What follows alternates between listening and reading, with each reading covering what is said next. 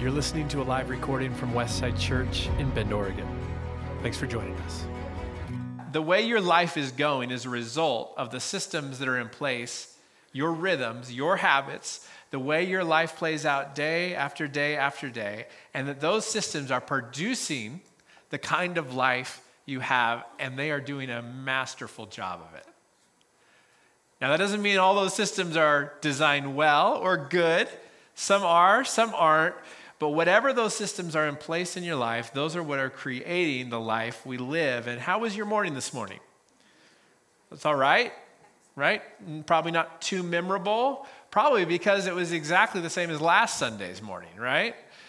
And tomorrow you'll have a Monday that probably will look a lot like the Monday before it. This is what Gretchen Rubin says. She says, "For good and bad, habits are the invisible architecture of daily life. And research suggests that about 40% of our behavior is repeated almost daily and mostly in the same context. 40% of your life is unoriginal today." And this, of course, saves us a lot of trouble. If we had to have a sit-down, discussion either with a spouse or with ourselves about do I wear socks today or not? Do I take a shower today? Should I brush my teeth? Let's have a conversation. Let's make a decision. That would be exhausting. And so thankfully, our minds work in such a way that many things go on autopilot, and we just do them day after day. But the danger of that, of course, is that unhealthy habits can slip into our daily rhythm, and they become the natural default that we live in. And day after day, year after year, we start to find out that the output of our lives, the outflow of our lives, looks a lot like the habits that have found their way into our rhythm of life. And so that's why it's so critical and so important that we consider what the rhythm of life that we have is, because no matter what, I guarantee you have one. The question is, do you know what it is? And is it working for you? Do you know what it is? And is it working for you? And so we're going to talk about this. Romans chapter 12, verse 1 and 2, out of the Message version. Paul writes this to all of us. He says, "So here's what I want you to do, God helping you. Take your everyday, ordinary life. You're sleeping, eating, going to work, walking around life, and place it before God as an offering. Embracing what God does for you is the best thing you can do for him. Don't become so well adjusted to your culture that you fit into it without even thinking. Instead, fix your attention on God. You'll be changed from the inside out. Readily recognize what he wants from you and quickly respond to it. Unlike the culture around you, always dragging you down to its level of immaturity," somebody say amen to that, "God brings out the best of you and develops well-formed maturity in you." I want to be well-formed and mature in my faith and in my life. I think the best version of ourselves that we can offer to those that we love and our families and our friends and to the world around us is one that is deeply formed by the life of Jesus. And it is easy in a community like ours to live off other people's spirituality, right? We actually don't find that in Scripture. We don't find that coming from Jesus. Jesus asks all of us to take our lives and place it before God as an offering. Most of us own Bibles, but do we read it expecting to hear from God for ourselves? We know about prayer, but do we take the moments in our day to pray? What are our hopes for our world and our family, our children? Do they look any different from those outside of this community? Well, during Jesus' time, following Jesus meant something pretty drastically different than it means today. If I talk to you about following Jesus today, you probably think in religious terms, right? You probably think about an association with this church or that church. You might think of a way of belief or a system that creates a worldview for you. Following Jesus as maybe an intellectual exercise or a system of beliefs. But in Jesus' day, when he was walking around, to follow Jesus literally meant to follow Jesus. And for some, it became a really challenging experience of belief and faith, and all this was shaped. But originally, for all these guys and these women that were following after Jesus, it started with a simple agreement to actually just walk behind him, to follow him. And for those who followed Jesus, it was a very clear distinction for those who were not following Jesus, because they were leaving behind an entire way of life to take up a different way of living. After Jesus' resurrection, the church forms, a new community emerges, and Jesus is no longer present for them to follow in physical terms, but in a like manner, the church forms in this really distinct, unique way. They gather every day, it says, in the temple for prayer. They meet in each other's homes, and they share meals, and they sell possessions and land so that when there's need within the community, those needs are covered by what's been sold. Their lifestyle looks different than those around them. And if you, in those very early days, were to ask a Christian, what is this movement you're a part of? How they would not respond in terms of, well, I attend this church. I am a part of this religious order. They wouldn't speak in terms of religion or organized religion or churches. What they would have responded with, if you said, what is this movement you're a part of? They would have talked about Jesus himself. They would have talked about this teacher, this rabbi from Galilee who seemed like he was a nobody, born in Bethlehem and raised in Nazareth and just working class, but somehow the Spirit of God seemed like it was on him in ways that we couldn't explain. And he healed and he spoke in a way that we had never heard before. And then he died, but there was rumors after that he was alive again. I mean, they would have talked about the person of Jesus. But all that changed in about 300, the year 300, when Constantine has this vision. The emperor of the Roman Empire has a vision of a cross. And after that vision, he immediately says, okay, Christianity is no longer going to be persecuted. It's going to be legalized. And actually, it's going to be the official religion of the Roman Empire. And that might sound like a good thing, but what actually happened was that it melded the world of Christian faith with the world of the Roman Empire. And so the values of Rome started to get diluted with the values within the church. And it got to the point over those next couple hundred years where this Holy Roman Empire might have had the title of holy, but it became an environment that was actually hostile to actually following after Jesus. The Christian faith at this moment in history is both politically powerful and spiritually impotent. Never had this much power, never had this much influence as when Constantine declares this is everybody's religion now. Never been more politically powerful. And yet, Jesus is missing oftentimes in the expression and the practice of the faith. And so what happens is there's these faithful men and women who realize like this system, the Holy Roman Empire and all that the church is becoming is no longer conducive to following Jesus. And we need to find a place where we can rediscover what it was like for those early disciples to actually follow after Jesus. And so they go out literally into the desert. And they become what we know today as the desert fathers and the desert mothers. And at first they're hermits. They're just individuals like living in the sand. But word gets out of this radical reformation of the faith. And so before long, you have hundreds and then thousands of people coming out to visit these desert fathers and desert mothers to hear the ancient wisdom and to be stirred again in following after Jesus.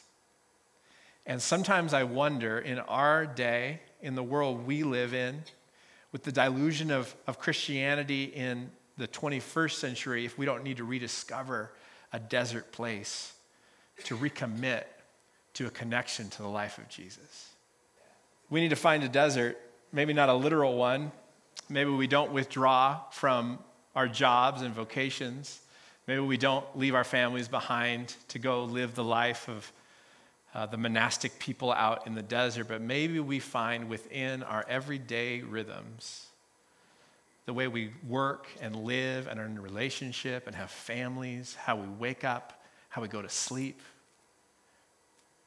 that all the way through the rhythm of our life, we carve out these moments, these desert moments, where we pause to remember that our life comes from Christ. And that if our life has ceased to look any different from everybody else we know inside or outside the church, maybe we need to rediscover what it looks like to drop our nets and follow the man Jesus. And so what this looks like, I think, for us is hopefully inspirational, but I think it's deeply practical. Deeply practical that we would turn again to some of these ancient ways of understanding how we live. And the Desert Fathers, when these thousands of people were coming out, they realized we need some structure here. This is a lot of people. And so they created these two kind of guiding structures for their communities. One was the structure of faith, and one was the structure of life. And the word that they used in Latin was the word for trellis. It was this way that life could grow, but not grow wherever. It was guided in its growth. And so the rule translated in English is rule, or the word is rule. And you might think that's like rules. It means less about rules and more about like a ruler or a trellis or a structure. And so they had this structure for their faith, what they believed, and then they had a structure for the life of how they would practice what they believed and how it would look like in real life, day after day, week after week, year after year. And it's this structure for life, this rhythm of life that we want to dive into today and consider for ourselves. A modern version, a version that is different and adaptable to your life and your stage and your personality, but a way that we can say, Jesus, I want to stay connected to you. The root of all this idea for the ancients and also for us today is from Jesus in John chapter 15, when Jesus sat with the disciples at the Last Supper and he taught them this profound idea. In John 15:5, he says, yes, I am the vine and you are the branches. And those who remain in me and I in them will produce much fruit. For apart from me, you can do nothing. I want you to take notice that he says that it's in remaining in him that fruit is produced. We love to compartmentalize our spirituality with the rest of our lives, right? Sunday morning from 10:30 to 11:30, maybe 35 today. We'll see how long I go. That's my spiritual time, okay? And that's great. I'm glad you're here. And then that's over, and maybe in the afternoon, then I shift into other time. And we love to compartmentalize our faith from what we would call like real life. And Jesus says, if you remain in me, if you stay connected to me throughout the whole day, Jesus, that's like crazy. What do you want me to do? You want to pray all the time? That'll go over well at parties. That'll be fun, right? Here's the thing. There is a state, I believe, of constant connection that we understand in the modern world, right? We know what it is to be connected all the time. Now, there might be some young people in the room, and you never knew the joy of growing up in a time and place where once you left your house, your parents had no way of reaching you. This was wonderful. Mom and Dad need me home early. They can't find me, right? There's no way to reach me. I think of that old book and movie Call of the Wild, where the young guy goes out into the Alaskan wilderness and tries to live off of the bushes and berries. It was like that for us all the time, right? We were just in the wild, in the wind, as children without cell phones. Like no way to connect to us, just living our best life. Well, of course, now we are connected all the time, right? If the kids are too young for phones, they get these watches where helicopter parents can track their every move. It's suffocating. And this is the life we live in, right? If I forget my phone at home on the way to work, more than likely I'm going to turn around. I don't want to be disconnected all day long. It's too high of a price to pay in our day and age. And I think it gives us actually a picture of a state of constant connection that we can actually envision when we think about our life in Christ. Hopefully you're not on your phone 24 hours a day. We'll talk about that later if you are. Hopefully you're not, but you have access to be reached. That if someone needs to get a hold of you, if some breaking news is happening, you're going to find out about it because you are connected. In the same way, and that's an imperfect metaphor, but in the same way, our connection to Christ is one where, no, we don't become people that all we ever do is mumble prayers under our breath in the line at Costco. That's not what we're talking about. But we are talking about staying in a state of connection to Jesus, to where we are listening and available should he speak to us through a conversation or in a quiet moment in the car. that we have our ears tuned and we have created space in the rhythm of our life to hear his voice and to respond to him, to receive his goodness and his love in things as simple as a beautiful sunrise or a moment with a friend. That we experience the presence of God. One of the probably most well-known desert fathers was a man by the name of Ignatius.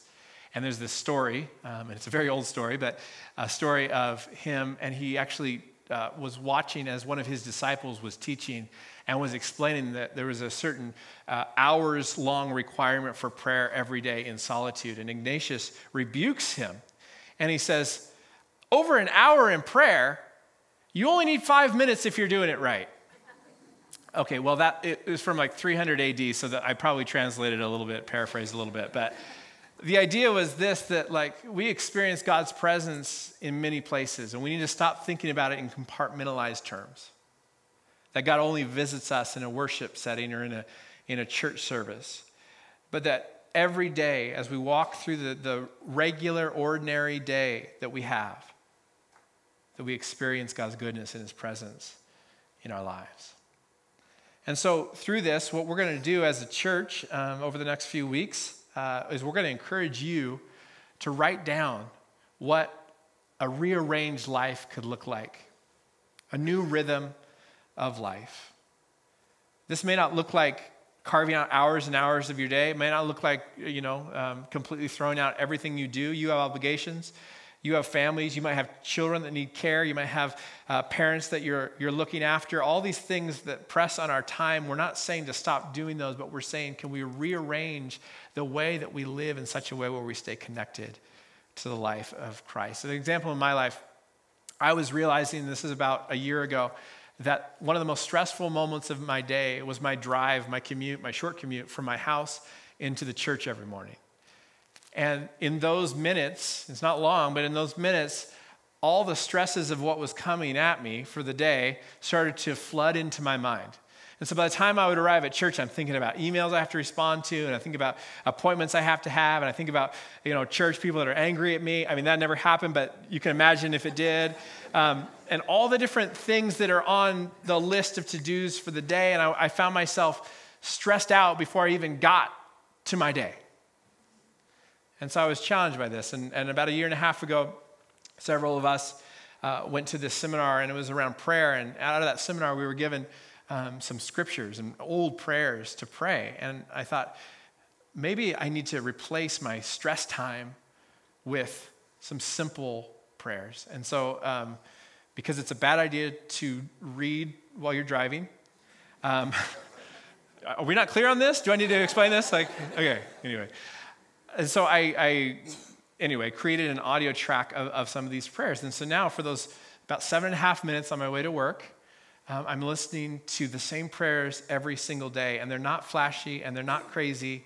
And they're repetitive, but I'll tell you what, every morning when I get to work, instead of stressing about what's awaiting me and what's on my to-do list, I'm praying these prayers like Psalms 23 that Lindsay read this morning.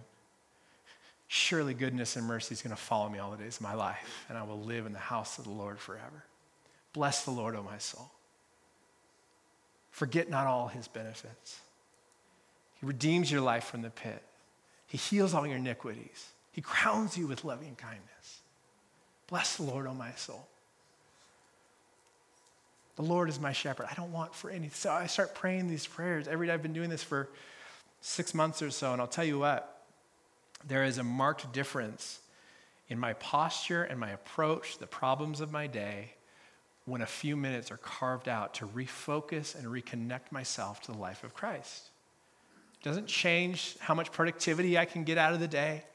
It's these simple pivots and tweaks in my life so that I can pause long enough to remember that my life is not my own, but I am the most fruit-producing, productive person when I'm connected to the vine that is Jesus.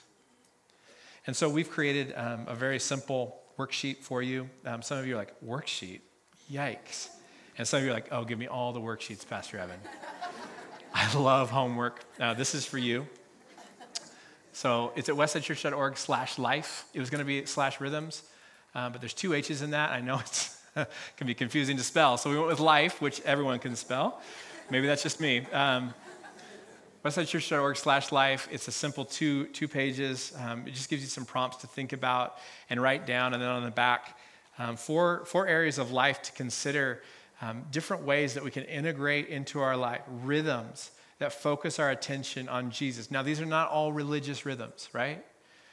We can be focused on the life of Christ and connected to Jesus through intentional conversations with people we love, good meals, times where we set the phone down and we speak to our children. Can you imagine? Last night, my wife, God bless her, she was playing a board game with our daughter, and then my son is like sitting next to them, and he's just like, "Daddy, where are you, Daddy?" And he said, "Dad, do you want to play a board game?" And I felt so bad because I'm on my phone on Instagram, and I didn't respond this way, but I thought, how rude would it have been if "Sorry, son, I'm looking for funny memes on the internet, I'll get to you later." No, of course not. So I set the phone down, and I realized, man, I got to have better rhythms about when I do and don't. You hear what I'm saying? So this isn't all about just religious practices. This is about creating rhythms and space for prayer, but also for rest. Are there moments during your week where you say, this isn't about productivity right now? This whole idea, this ancient idea of Sabbath, all the way back to the 10 Commandments, all the way back to the creation story in Genesis where God rests after 6 days and takes a whole day off. We do that too. Why? Because we remind ourselves in resting that we're not God, and that the world is not reliant on your productivity. And so we rest to remind ourselves that God is in control. Relationships and family, and then work and vocation. How do we see God's work displayed through the work that we do, whether we're swinging a hammer or selling insurance or running a large multinational corporation? Whatever you do, how does God's work reflected and mirrored in the work that we do? So check that out.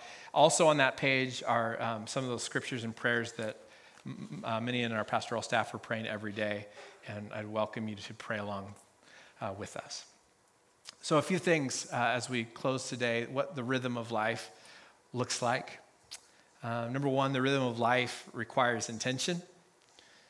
I don't know if you saw in the news a few weeks ago, maybe a month ago, there was a fighter jet on a test flight flying over the continental U.S., and for some reason, I don't remember why, the pilot ejected out of that plane, and then the plane kept flying. This is a very expensive, multi-billion-dollar, I think, F-35. And so he parachutes down, and they call the I think just 911. It sounds like a skit, but it's not. It really happened. He calls 911, and he's like, "Hi, I'm a fighter jet pilot. I had to eject, and I don't know where the plane went." So they get in touch with the U.S. military, and this is, you can look up the news from a few weeks ago. The U.S. military sent out notification to just random people in the area where the jet was flying, asking them if they could look up and see if they could find it. Because it's stealth, right? They can't find it. I'm amazed that the U.S. military would spend these billions of dollars and not even put like an air tag for like "Find My Friends" on that thing, right? Like, the technology exists. The plane eventually crashed. No one was hurt, thankfully. But it's a problem, right? When the plane keeps going. And I was thinking about how many times we have our spirituality, and it's like this plane that we're riding in. And if Jesus ejects out of that plane and we keep flying, it's not going to end well, right? And so we need to turn off the autopilot and stay connected to the work of Jesus in our lives. We don't have an autopilot spirituality. Even as we integrate practices into our life, we don't do it in such a way where they just become rote routines. We are engaged with the life of Christ in a way that requires intention. And this is where, in the Gospel of Mark, we see this rich young guy, this ruler, it says, and he shows up to talk to Jesus, and he starts out with this kind of bragging about how good he is. He's like, "I'm super successful, and also I'm really devout. I keep all the commandments. I've got it all going on, Jesus." And I imagine he was hoping Jesus would be like, "You're amazing. Good job, buddy." And instead, the rich young ruler says, what should I do to get eternal life? And I'm imagining him thinking like, and Jesus is going to be like, "You already got it, bro. You're in. And instead, Jesus says, you actually need to realize that it's going to take intentionality to follow me, and you need to leave some things behind, just like Peter and James and John did in the boat. You need to leave some things behind to intentionally follow me. And it says he went away sad because he couldn't do it. And I think the call for that young ruler is the call to us. Are we willing to set some things aside, not all of our obligations, not all of our lives, but some things aside to follow Jesus in practical ways? I don't want to play act Christianity. I don't want to go through all the motions and not realize that Jesus is no longer in the cockpit. Number two, this rhythm of life is a lifestyle, not a to-do list. We don't need more checkboxes in our lives, especially not religious checkboxes. It's really easy to turn our faith in Christ into a series of do's and don'ts and checkboxes that if we click through them, we feel good about ourselves. That's what the rich young ruler was doing. And Jesus said, it's not about that. It's about your whole life, intentionally following after me. And so even on the worksheet, you'll notice there's no prescribed practices. There's no specific things that we're demanding everyone do. They're questions that are saying, how are we going to stay connected to the life of Christ? Not only when we come to church, not only when we have our morning time in the Bible or time in prayer, but all throughout our days that we find God in every conversation, in every moment, in every relationship, that we experience his grace and his presence through the Holy Spirit. And then finally, the rhythm of life is practical. I think oftentimes things that we teach on and talk about in this space are ways to think and believe and our perspective, and that's all really important. But there are moments where we really have to think about, how is this playing out in my real everyday life? How does this look in my relationship with my spouse or my kids or my coworkers? How does this play out? And so this is a really practical thing that we are inviting the church into to consider our rhythms of life. If you're listening to this and you feel stuck like that, and this feels like an impossible task because of the ways that you are trapped in cycles of thinking and behaviors that are damaging and destructive, I just had the sense, I think it's from Jesus as I was preparing for this, that Jesus is really happy to see you when you come before him, even with your stuff. In fact, in Matthew 11:28, he said this to those that were listening around him. He said, are you tired? Are you worn out by religion? Come to me. Get away with me and you'll recover your life. I'll show you how to take a real rest. Walk with me and work with me. Watch how I do it. Learn the unforced rhythms of grace. I won't lay anything heavy or ill-fitting on you. Keep company with me and you'll learn to live freely and lightly.